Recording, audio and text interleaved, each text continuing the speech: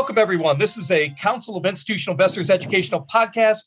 I'm Jeff Mahoney, General Counsel of CII. This episode is a preview of the upcoming 2021-2022 term of the United States Supreme Court. Our special guest is Robert K. Cry, a founding partner of the law firm of MoloLamken, LLP. Mr. Cry represents clients before the U.S. Supreme Court, has authored more than 40 Supreme Court briefs, and served as a law clerk to Justice Antonin Scalia. Welcome back, Mr. Cry. Thanks for speaking with us today. My pleasure, Jeff. The 2021-2022 term of the U.S. Supreme Court begins on Monday, October 4th. Mr. Cry, before we look forward to the new term, let's first take a look back at the 2020-2021 term.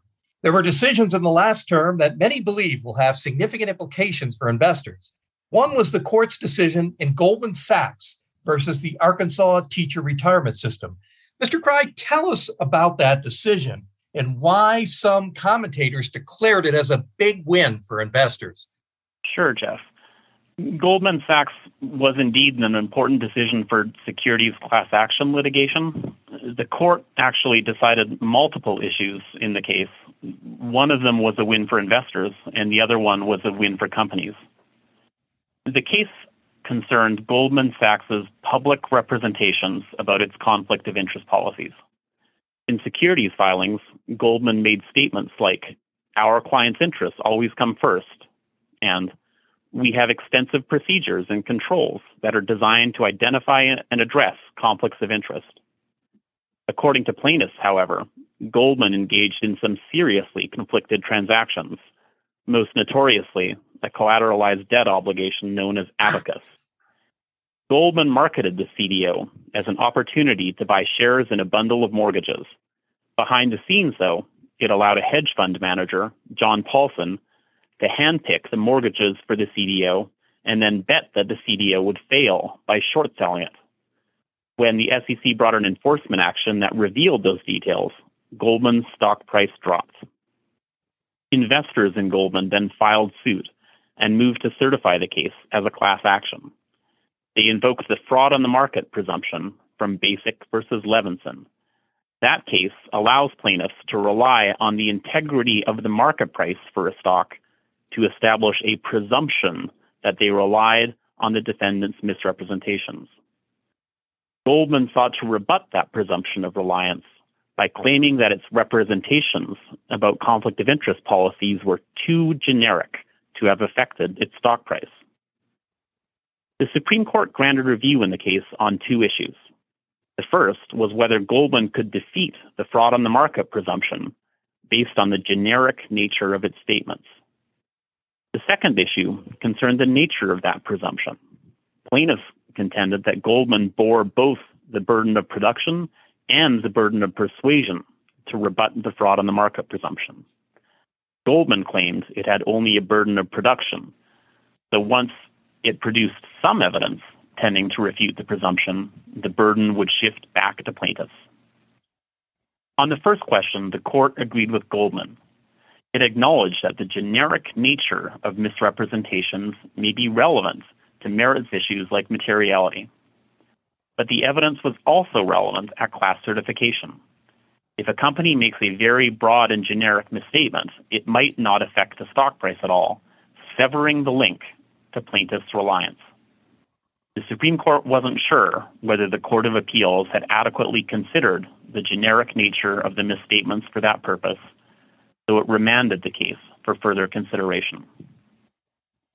On the second question, the court agreed with the plaintiffs. Citing prior cases, it held that the fraud on the market presumption applies not only to the burden of production, but also to the burden of persuasion. Overall, therefore, the case was a mixed bag for investors. The first ruling favors corporate defendants. Once a plaintiff obtains class certification, it is a long road to summary judgment. So any rule that enables defendants to raise defenses sooner is pretty desirable from their perspective. The Supreme Court's ruling permits defendants to rebut the presumption of reliance at the class certification stage, not just with event studies and other quantitative evidence, but also with qualitative claims about the generic nature of the alleged misstatements. The second ruling, on the burden of persuasion, favors investors. After Goldman, it is not enough for a defendant to produce some evidence refuting price impact. The defendant must persuade the court, more likely than not, that the misstatements did not affect the stock price. One could argue that that burden matters only where the evidence is in equipoise, but the reality is there are a lot of close cases, so that burden does matter. And in that respect, investors came out ahead. Mr. Cry, now let's look forward to the new term of the Supreme Court beginning on October 4th. In your opinion, what case on the Supreme Court's docket do you predict will have the biggest impact on investors? Great question, Jeff. There's one case, Hughes versus Northwestern University, that will be argued on December 6th. It has broad implications for pension funds and investors generally. Hughes involves ERISA, the Employee Retirement Income Security Act, which regulates employee benefit plans. ERISA imposes fiduciary duties on plan administrators and other parties, including a duty to act with care, skill, prudence, and diligence in administering the plan and the investments that it offers. The plaintiffs in Hughes are employees of Northwestern University who participated in its 403B plan, and that's essentially a 401k plan, but for a nonprofit entity. The employees claimed that the university violated its fiduciary duties in administering the plan in multiple respects. First, by allowing the plan to incur excessive record-keeping fees, and then also by offering investment options that charged excessive management fees. The district court dismissed and the Seventh Circuit affirmed.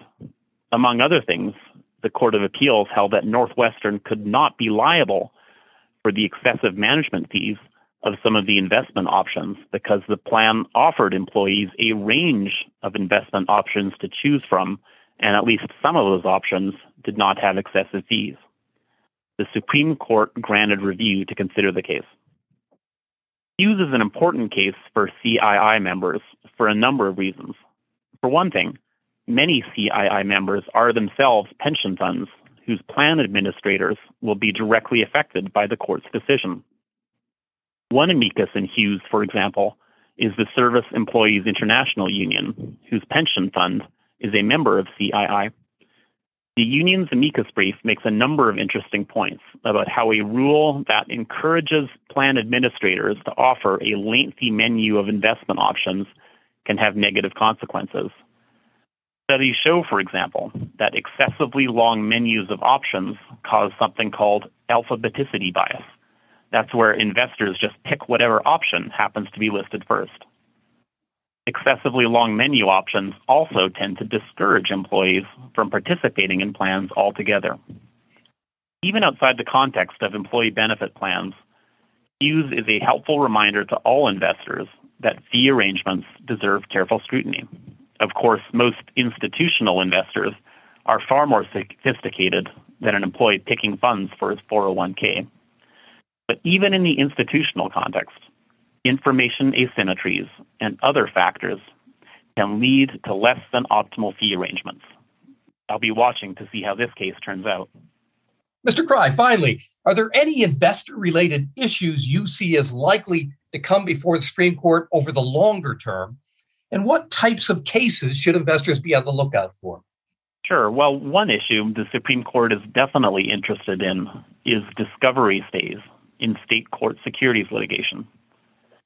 Earlier this year, the court granted review to consider that issue in a case called Pivotal Software versus Superior Court. The court was set to hear arguments in that case on November 9th, but in late August, the parties settled and the court took the case off its calendar. The court will now surely be on the lookout for another case in which to decide that issue. By way of background, in the Private Securities Litigation Reform Act of 1995, Congress enacted a provision that generally requires courts to stay discovery in securities lawsuits until the plaintiff has survived a motion to dismiss. On its face, that provision applies to any private action under the federal securities laws. But courts have disagreed over whether the provision applies to federal securities claims that are brought in state court rather than federal court. That question took on added significance after the court decided a case called Cyan versus Beaver County Employees Retirement Fund in 2018. That case held that even though Congress channeled most securities class actions to federal court, plaintiffs could still bring claims under the 1933 Securities Act in state court instead. That act permits investors to sue issuers and underwriters for false statements in public offerings, even without any proof of intent to defraud. By allowing plaintiffs to choose whether to file those claims in state or federal court, Cyan gave added importance to procedural differences between the two forums. One potentially big difference is the availability of early discovery. In federal court, everyone agrees that the PSLRA presumptively bars discovery pending a motion to dismiss. But state court rules often have no similar prohibition. So if the PSLRA's discovery stay does not apply, plaintiffs can take discovery even though a motion to dismiss is pending. That is a significant advantage for securities plaintiffs. Discovery may reveal information that can flesh out the plaintiff's claims, permitting plaintiffs to amend the pleadings to overcome deficiencies that might be alleged in a motion to dismiss. On the other hand, discovery can be very costly for corporate defendants who typically object to being subject to those burdens before a court has even decided the sufficiency of the pleadings. If the Supreme Court ultimately holds that the PSLRA's discovery stay applies only in federal court, that will create a major incentive to file these cases in state court instead. As I mentioned, the Supreme Court was poised to decide this question in Pivotal Software, but that case is now off the calendar following a settlement. Merely by granting review in that case, the court signaled its interest in this issue. It is a sure bet that other parties will now try to get this same issue in front of the court in a future case. That's not as easy as it sounds for a discovery question like this, which requires some real procedural maneuvering to tee up for Supreme Court review. But parties will certainly try, so keep an eye out for this issue to arise in a future case. That concludes this podcast episode. On behalf of the Counsel of Institutional Investors, I want to thank our special guest, Robert K. Pry, founding partner of the law firm of MoloLamken, LLP. If you have any questions or comments regarding this podcast, please feel free to contact me at Jeff, Jeff, @cii.org. Until next time, I'm Jeff Mahoney. Thanks for listening.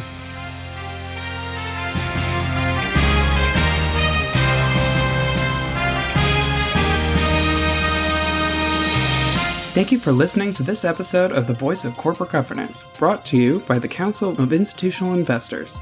The Voice of Corporate Governance is a free, non-sponsored podcast that highlights critical developments in corporate governance and other important issues affecting institutional investors. The views expressed by those interviewed on the podcast do not necessarily reflect the views of CII or its members.